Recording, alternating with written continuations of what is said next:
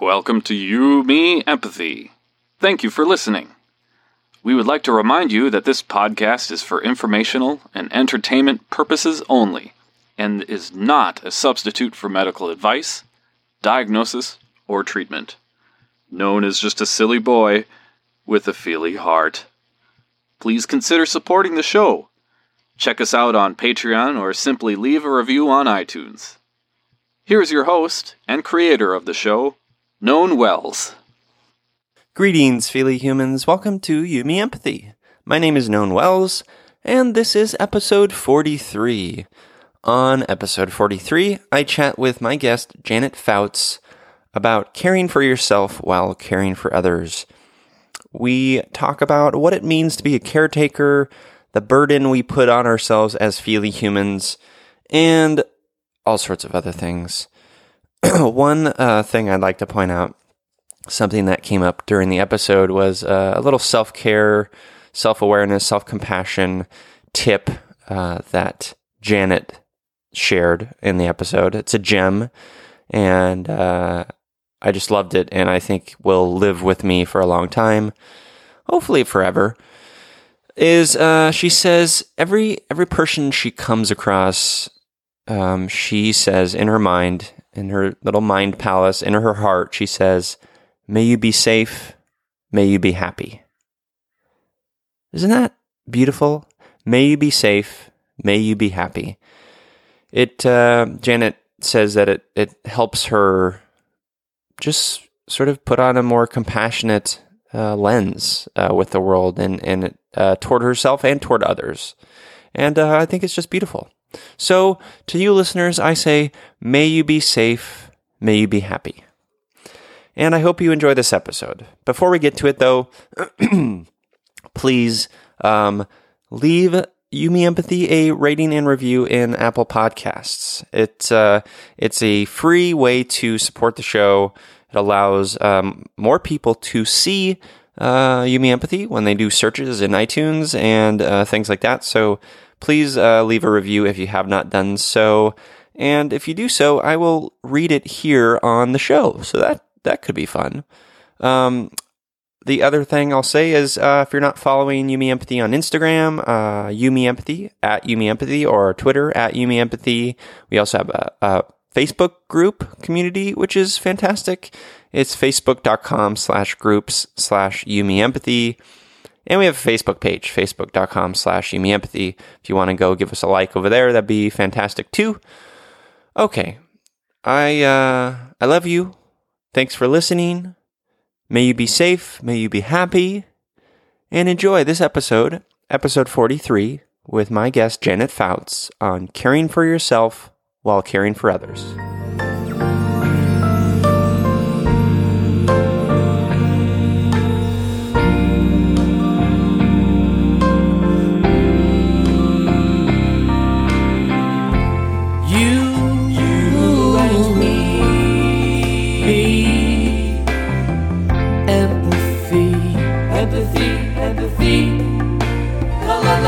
La la la la, you, me, empathy, yeah, la la la. Welcome to You, Me, Empathy, a podcast about exploring the struggles we face in our day-to-day lives as humans trying to get by on this wondrous and overwhelming pale blue dot. The intent of You, Me, Empathy is to talk openly, without judgment, about our neuroses, our mental illnesses, our shared anxieties and worries, to create a dialogue that is vulnerable and deeply human and empathetic, and to share that dialogue with others to inspire emotional and cognitive collaboration and insight so we can, hand in hand, break down the stigma that make us feel shame and guilt for struggling, for feeling our feelings, for being human. You, Me, Empathy is a safe, friendly space designed to inspire the beauty in each of us. Today, I'm excited to welcome a new friend into the Empathy Cave to explore caring for yourself while caring for others with author, speaker, and mindful social media thinker, Janet Fouts. Hello, Janet. Hello. It's great to meet you. Yeah, you as well. Thanks for being on You Me Empathy. Oh, my pleasure. So before we get into the topic of caring for yourself while caring for others and being a caregiver and mindfulness and all this stuff that you sort of are immersed in on a day-to-day basis, we always start the show with a check-in.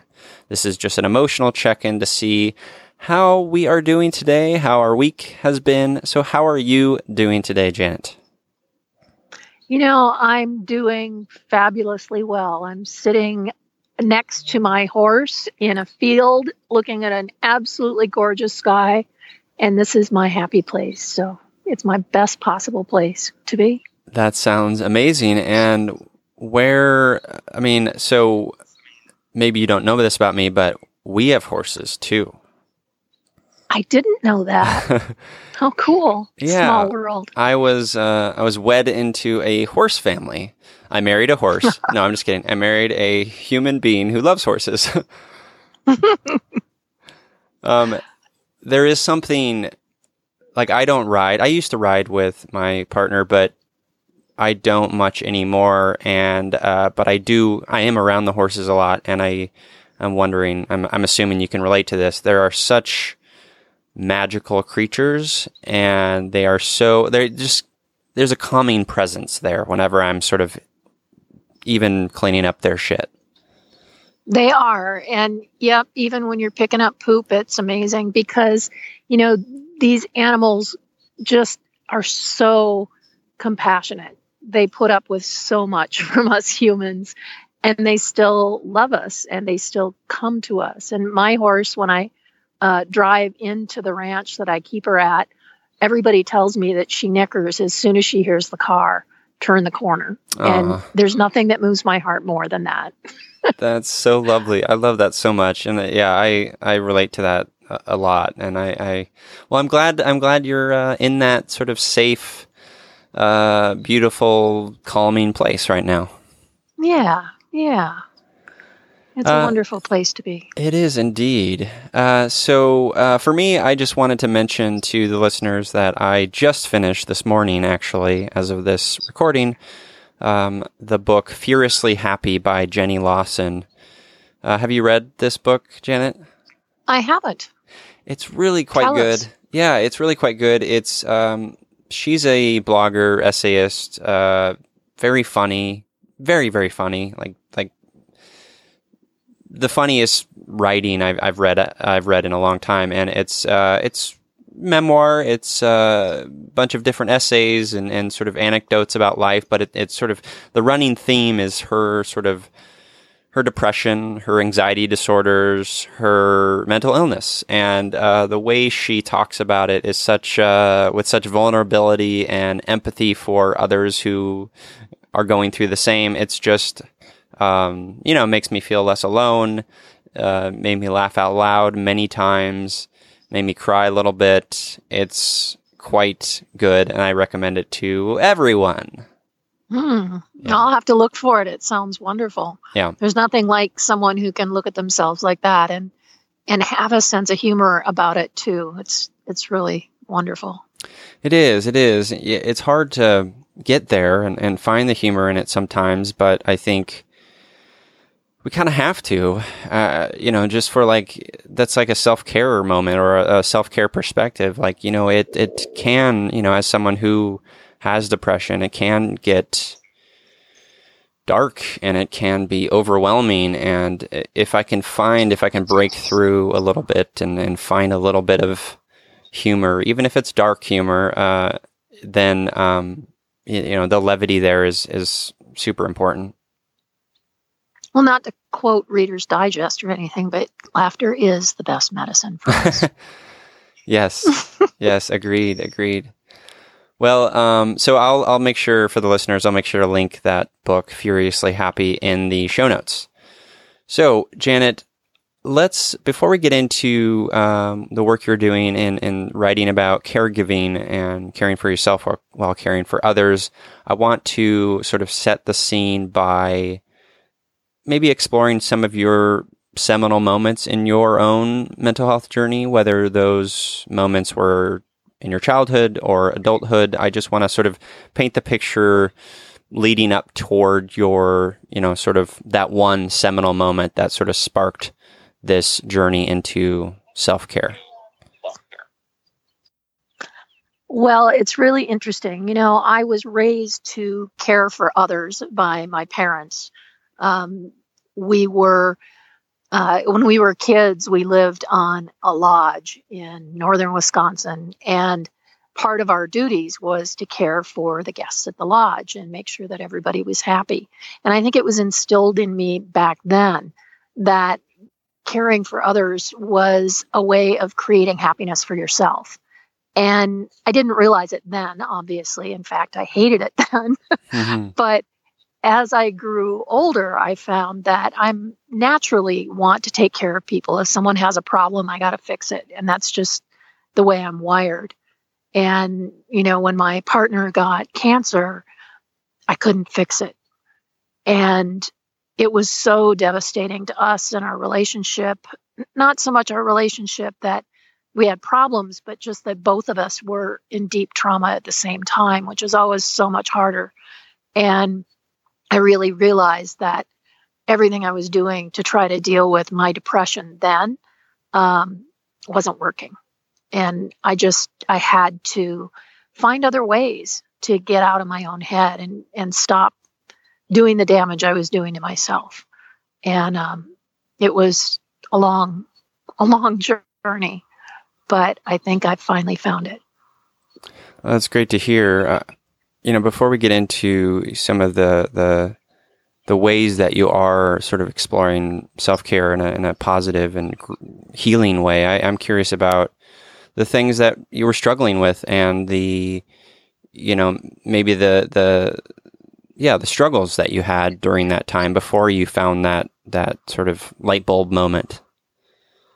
Like what did that look like? It was really challenging for me dealing with the fact that I couldn't fix what was broken and that there really wasn't anything I could do. And, I went into frantic action. That didn't help. I took drugs. That didn't help. I tried alcohol. That didn't help. And I just kept drilling down deeper and deeper. And, I found a lot of resources online for depression and things like that. And none of those were really helping me either. I tried quite a few things, I guess, over time. And it really came down to just a very deep sense of my own self-worth was really low. And I just really felt that I was a failure. I had failed the one person that I love more than anything else in the world. And it turned out later that I realized that I also felt I'd failed myself in that way. Mm. And so, those two things together were just devastating for me. And, it got pretty dark. Yeah, that's a tough burden. I mean, we put so much on ourselves, even when the reality is that, as you admitted, there are things out of our control, but it's hard to accept that. It is. And especially, like I said, I'm a fixer. So the idea that I couldn't fix it and the frustration that there was nothing that I could do, the hopelessness of that just was really hard for me to take. Yeah. And I imagine being a fixer, that is part of your, established identity. Yes. And when you can't be that, be who you are for the people you love most in this world, that's tough. That's very tough. Yeah, it is. And, we all need to realize that at some point we're going to be in a position where we need more help than we can give. And sometimes it takes a long road to get to that realization. Yeah, absolutely. We all need help. We all need guidance. We all need each other. And I think in our mental illness, in our depression, in our struggle, sometimes we feel so isolated, and we want to isolate more because, we imagine this person, you know, my friends can't understand, or they can't understand what I'm going through, or whatever we sort of convince ourselves of. But the reality is that they probably can, and they may be able to help a little bit. Yeah, and sometimes I realized that one of the problems that I had was that I didn't want to give up the power of owning it all myself. And so I didn't want anybody to try to help me. And again, that wasn't really a conscious thing. It was something I realized later when I actually did reach out and people did help me. That was really pivotal for me to go, okay, I can get help. And it turned out that it was friends, not my therapist, not any of the rest of the stuff. It was friends who said, yeah, I've been there. I understand. I love that. And it's such a beautiful reminder that of what we're talking about, that, you know, the people in our lives are important, and they are mirrors to ourselves. And yeah, I'm just so happy to hear that. Yeah, thank you. Yeah, you're welcome. So, walk me through a little bit of, you know, the sort of the cancer diagnosis of your partner and your emotional state as that was happening, and then sort of that sort of those initial sort of moments.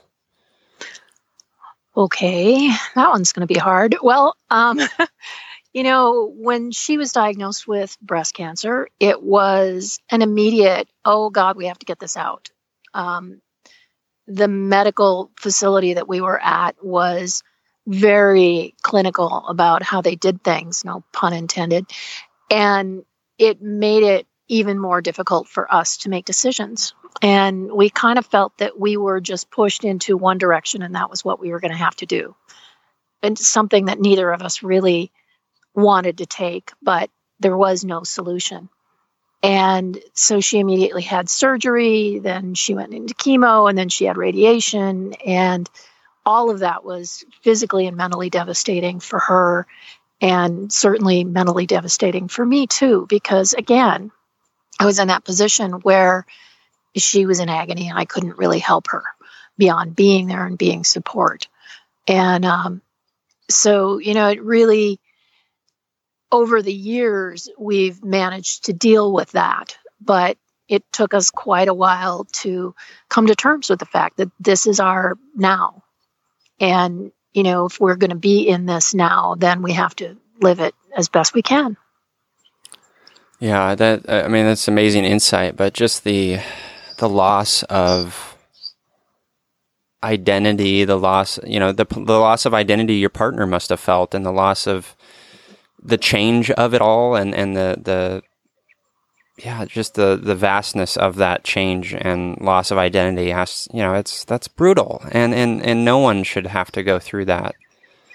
Well, and kind of a classic example of that was seeing the plastic surgeon and talking to him about potential reconstruction. And he basically said, well, you know, after the radiation, it's really going to hit you hard because they're going to do a lot of radiation. And so, you know, you probably can't do reconstruction. And she burst into tears. And he said, I don't really know what you're so upset about. I see people here all the time who lose legs and arms, and that's so much more important. You need to just calm down.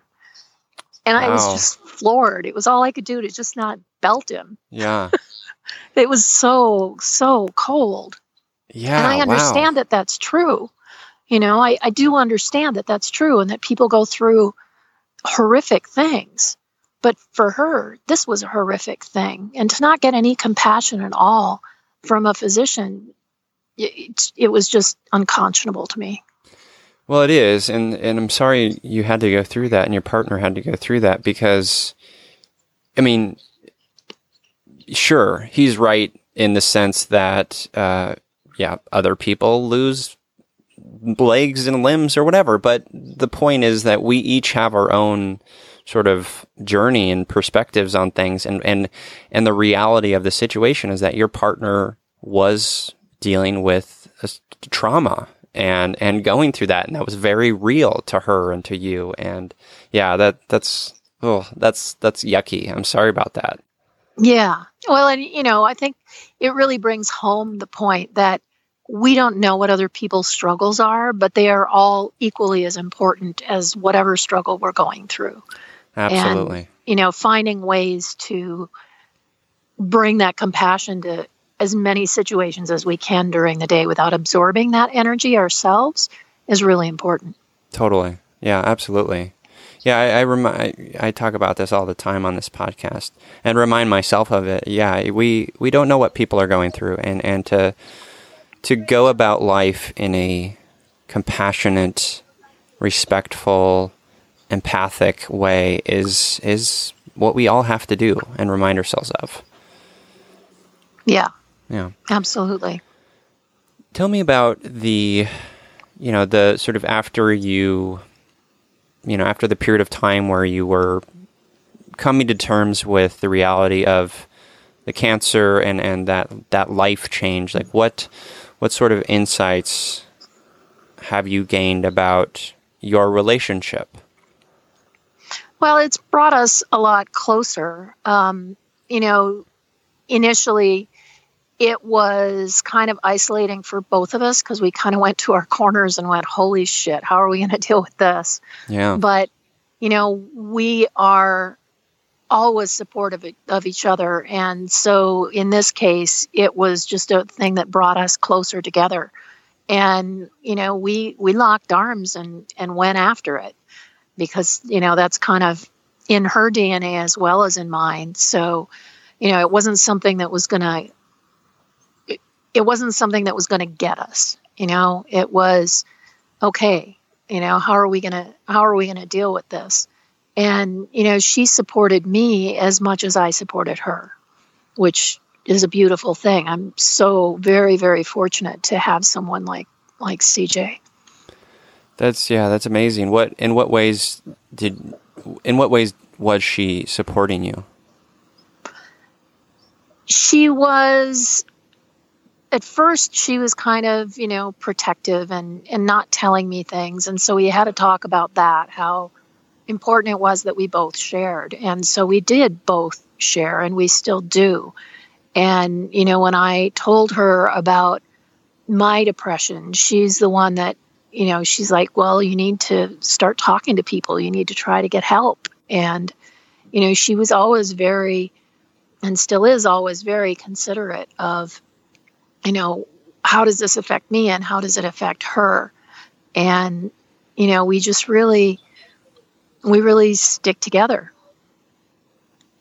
That's great. That's so good to hear. You hear about, and it's such a tragic thing, and I understand it on a certain level, but you hear about partners going through cancer or just trauma in general, and the trauma of that experience impacts the relationship in a way that sometimes it doesn't work out, and I get that too. But I'm very grateful and happy to hear that, you guys have grown stronger through that experience.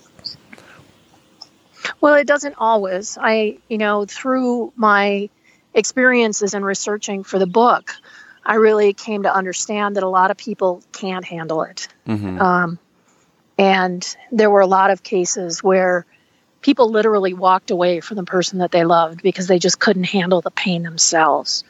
And maybe that was because it wasn't mutual, that they didn't have the mutual support, because we don't always. Right. So, again, I feel really fortunate that I have someone who does support me at the same time, which takes an amazing amount of strength. It does. It absolutely does. Tell me about, I guess, I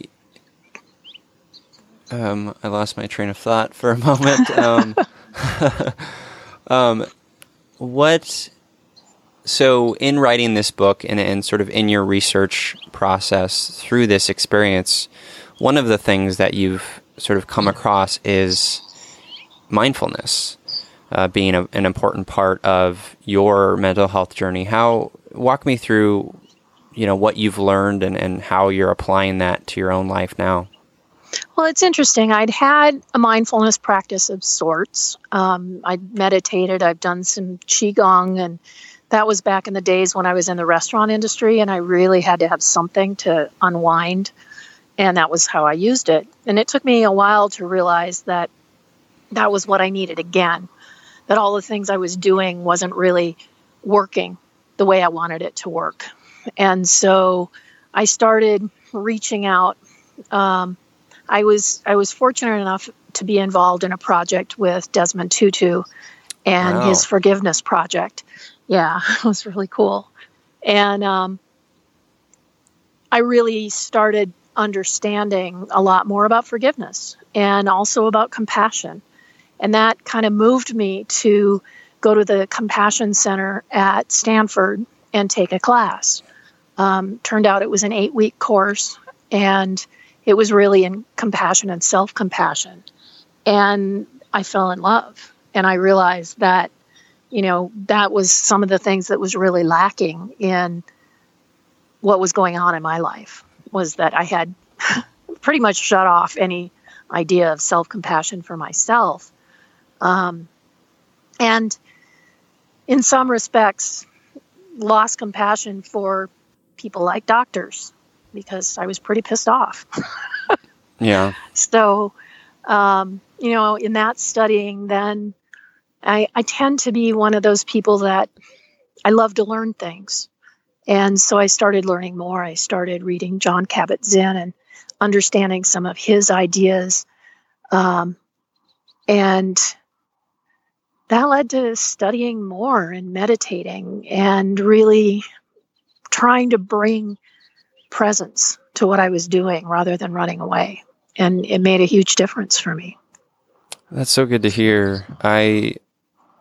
We've talked about mindfulness on this show before, and I think it bears repeating always, because I think it's such an important part of mental health, this idea of being present and also having that self-compassion component to it. And also just, one of the sort of, this is a tangent, but related, one of the things I sort of first learned during therapy a few years back was, and I had never heard of it, but like thinking back now, it's just like, well, that's obvious. But like my therapist had said, I want you to figure out how to be in it, be in your pain, be in your depression, be in your anxiety, and just be in it. Mm-hmm. And it took me a while to sort of figure out how to do that, and I still struggle with it, but that is mindfulness. That is being in the moment. That is accepting my reality, my emotional state, and not having self-shame or self-judgment a part of it. And it's huge. And it sounds like it's been a huge thing for your journey as well. Yeah, it really is. And one of the things that, I've learned, and I wish I could attribute it to one person, but I can't, is that we are always running from our past and our feelings, but our past is our past. And if we're feeling this right now, this is our feeling right now. And if we push it away, then we're strengthening it. And, we're making it harder for ourselves because we're so busy pushing it away that that's all we focus on, and we always get what we focus on. So if we focus on being miserable, well, we're going to be miserable.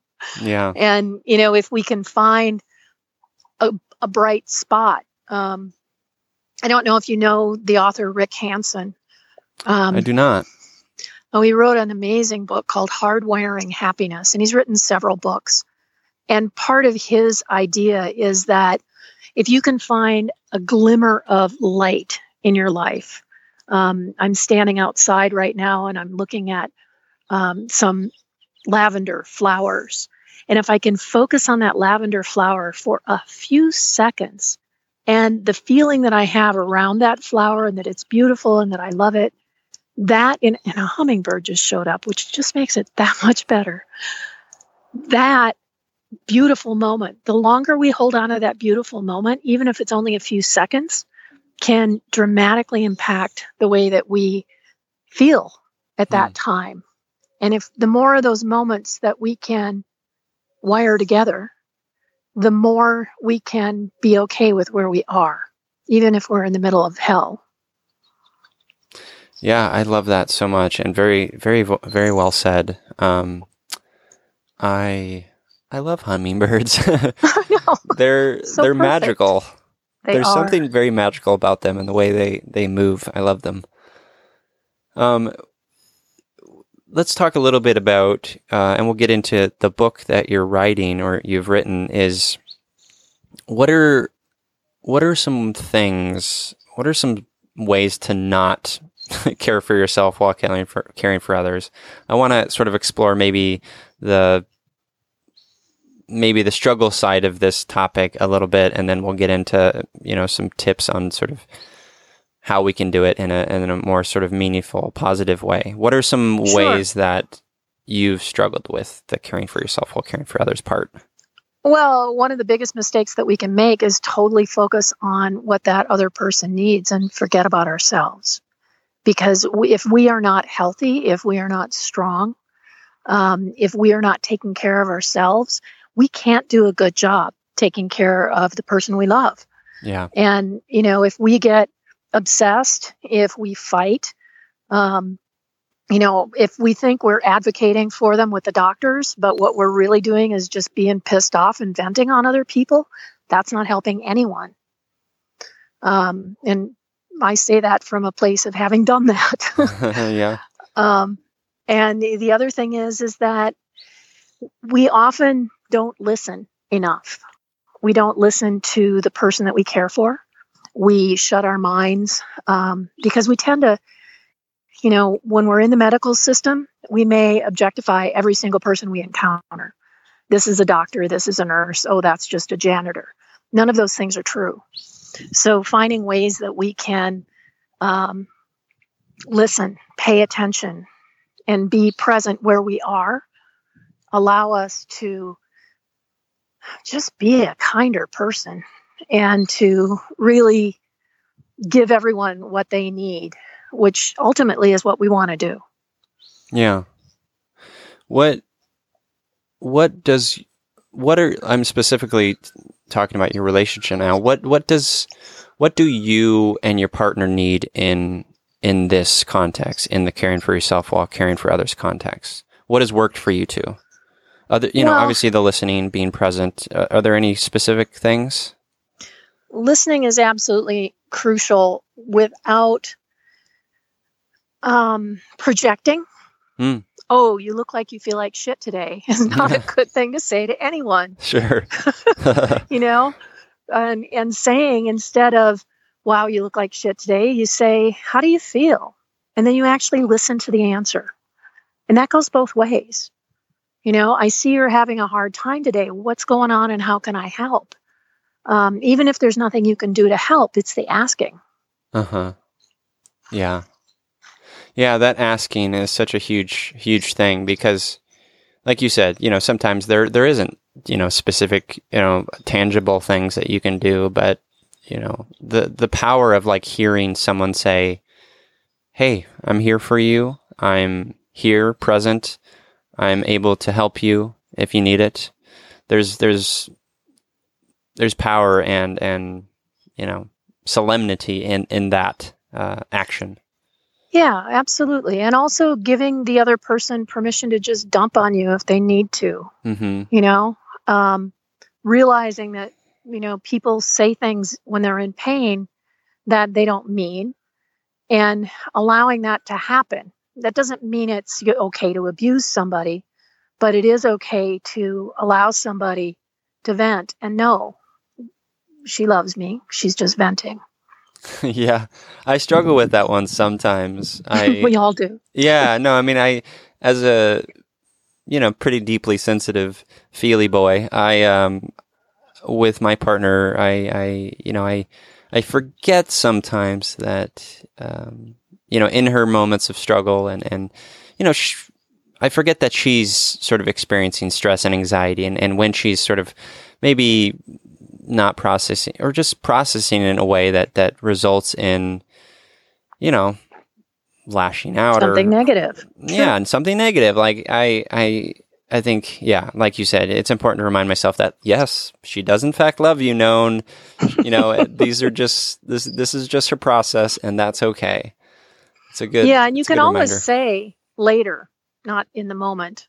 Because in the moment isn't always the right time to say something. True. But to wait until it's the right moment and say, okay, what was that all about? Yeah. And dig a little deeper to find out, what's going on with you. Yeah, no, that's a good tip. I like that. I heard someone say once that this concept that we're talking about, it's like fixing a broken hand with a broken hand. This idea that, you have to be healed. You have to take care of yourself before you take care of anyone else. Like, I think we can't say that enough because it's so easy to forget about our own self-care. Yeah. It's the same, the old airline, put the oxygen mask on yourself first. Right. It's absolutely true. If you pass out, you're useless to me. Mm-hmm. Yeah. I had the listener knows this, but I had a, period in, my late teens and early 20s where I actively was trying to mediate my parents' marriage. And it was all about, I was feeling depressed and anxious, and it just sort of destroyed me, the fact that I couldn't control the situation and make it work for them somehow. Mm-hmm. But I put that all on myself, and it kind of destroyed me. And it took me a long time to figure out that I needed to not do that, not try that, because or at least be there for them, but be there for them in a way where I was first recognizing that I was struggling and take care of that. And I did not do that. And, I almost died because of it. So that's a real life lesson of the importance of self-care, people. Yeah. Yeah. Yeah. And when you get to that place where, you do almost die, you're so deep in it that you can't see it. And that, as we mentioned before, that is where friends, not people you have to explain the entire dang story to, but friends can really help you dig yourself out. Absolutely. They're the mirrors. Yeah. Yeah. So let's talk about the book a bit. What can you give just a synopsis of it, and then we'll kind of delve in a little bit to some of the main takeaways. Sure. So through my own experiences and understanding how useful mindfulness was for me, and speaking to some other caregivers, I realized that everybody does this. And there's almost all of us at one point are either going to be a caregiver for a loved one, or we're going to be cared for. We're all going to die. We're all going to get sick. We're all going to have crises. And we need to learn how to deal with that before we need it. Because the one universal thing I'm up to almost 100 people now that I've interviewed about this book and their caregiver experience. And I run into people and I tell them about the book and they tell me their stories. And we're all the same. We want to care for the person that we love. We get thrown into it. Most of us don't have a clue how to proceed, but we're going to wing it because we love the person we care for. And a lot of people give up their entire lives until it's over. And then there's a certain amount of bereavement, not just at the loss of the person they love, but at the realization that now they have to rebuild their own lives too. And I think through mindfulness, we can understand what's going on a little bit better and be better caregivers for ourselves and for others. Yeah. What are some specific self-care things that you've learned through this research process? Well, a lot of it is obviously about compassion and self-compassion. Yeah. First off, self-compassion and understanding that where you are is a difficult place and that it's not your fault. And that through practicing some self-compassion, you can find strength that you didn't know you had. And you can also take off a lot of the burden that you put on yourself because, you're freaking out. Your self-critic is out of control. And finding ways to manage that allows you to be stronger for yourself and for the other person. And also compassion for everyone that you interact with. I have several meditations in the book, and one of my favorite is loving kindness meditation, which you can do anywhere. You can do it at a coffee shop. And, I do it. I go to Starbucks and waiting for my coffee. I will look around the room and I'll glance at people and then take that mental picture and just wish them, may you be safe. May you be happy. Those two phrases. And if you say that to everyone you meet mentally, it changes your mindset and it makes you feel better. And they don't know why, but they feel better too. I love that. And I'm going to demand of you that you give me a call and leave that on my voicemail. I will. I will happily so. So I wanted to, I went to a mental health event a few months ago in Pasadena, and there was a workshop there, and this woman was doing mindfulness, and she had this writing on this little easel, and at the top, I'm just going to read it because I love it so much. I posted it on Instagram. It says, "Self-compassion break.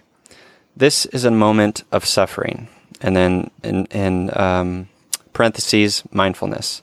"Suffering is a part of life," parentheses, common humanity. "May I be kind to myself in this moment," parentheses, self-kindness, or may I accept myself just as I am. May I give myself the compassion that I need. So I just love that, and I like to look at that photo often. That's really important. Yeah. And, that's some of that sounds like it might be based on Kristin Neff's work. She's, I don't know, the goddess of self-compassion, in my opinion. She really teaches, how to take care of yourself. Simply putting your hand over your heart and saying, may I be okay? Mm-hmm. That wish, that action of putting your hand over your heart can actually, it creates a feeling of self-nurture. Yeah. Yeah. How do I phrase this? Phrase it simply, Known. What do you want people to take away from this book? How do you want to impact people? I mean, I guess it's what we're talking about here, but who do you want to read this book? All the people on the planet? Yes. That's a silly question. Well, here's the thing. All the people on the planet are going to have to deal with this, and Yeah. none of them are going to want to read it until they need it. And then they're going to be like, oh shit, now I have to read a book and I'm busy. Right. So, it's one of the reasons that I'm doing a lot on the website, and the book is really short because I know what it's like to be sitting in an emergency room or waiting on a test.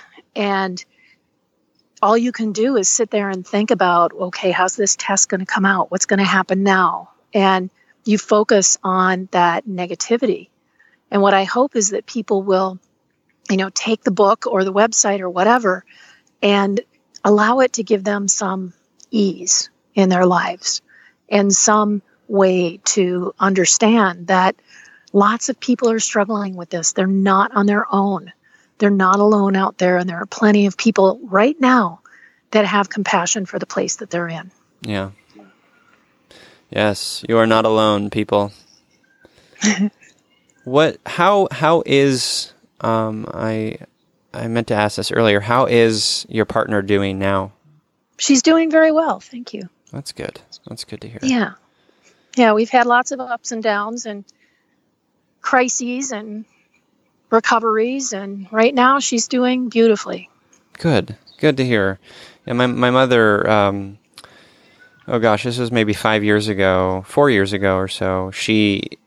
The doctor found this really rare tumor in her eye.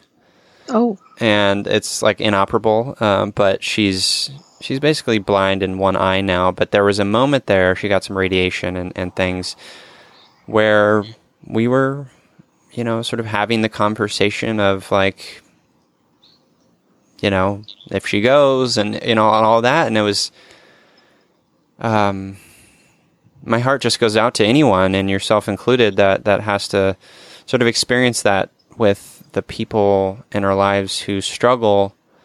And even if we're in a self-compassionate, great sort of relationship with ourselves and with our partners, it's difficult, and it's tough, and that's okay.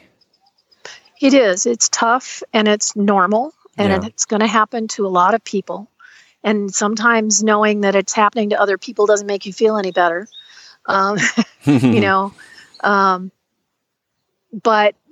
the thing is that the thing that I've learned from a lot of the people I've talked to is be prepared for what you're going to need to do. How are you going to care for this person? What are their desires? Getting that kind of stuff out of the way frees you up to give care. But if you're so if you're so concentrated on, I don't know what their wishes are. What if she has a heart attack right now? What does she want? Where does she want to go? Does she want to be buried? Does she want to be cremated? All of those things are very difficult discussions when someone is terminally ill. Yeah. So have them before. Yeah. Yeah, no, I think that's a really good tip. And we have a weird, strange, maybe this is like a different topic, but we do as a culture have a strange relationship with death. And there's a lot of, I would argue, fear and unhealthy sort of relationship we have with death going on in the world. And I think what is a potential cure for that, or partial cure, is what you're talking about, Janet, is honesty and vulnerability and openness. Yes. Yeah. So before we get into Empathy Heroes, are there any tips for caretakers that we didn't cover? I think it's really about just stop. Wherever you are right now, just stop and take stock with how you're feeling and what you need to do to feel better, if that's what you need. If you're feeling overwhelmed and overstressed, write it down. Journaling is an amazing tool to be able to get some of that angst out. And if you just hold it all in, if you hold in your fear, if you hold in your dread, you're just building it. So let it go, even if it's just writing it down. That's a great one. Yeah, that's a great one. That one I use myself, and it's very helpful. Mm.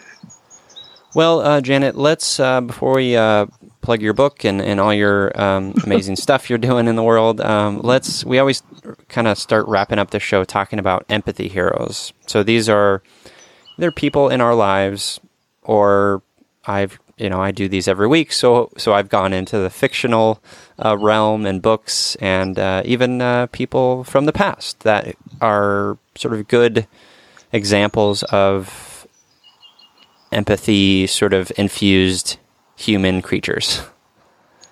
Well, I have to say that I would choose Desmond Tutu.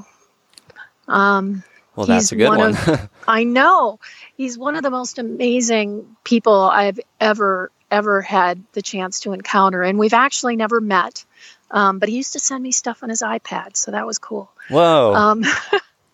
But he is truly an empathic person. And yet it doesn't absorb into him. The man has been through so much in his lifetime. And still, he is an incredibly loving human being. And, I aspire to have the levels of empathy that he does. Yeah, same. Yeah, that's great. Well, next time you send him something on your iPad, just tell him that Yumi Empathy exists. I will. Well, my empathy hero this week came from a listener of the show, Jeff Wag, who runs a wonderful organization called the College of Curiosity about fostering curiosity in the world and critical thinking.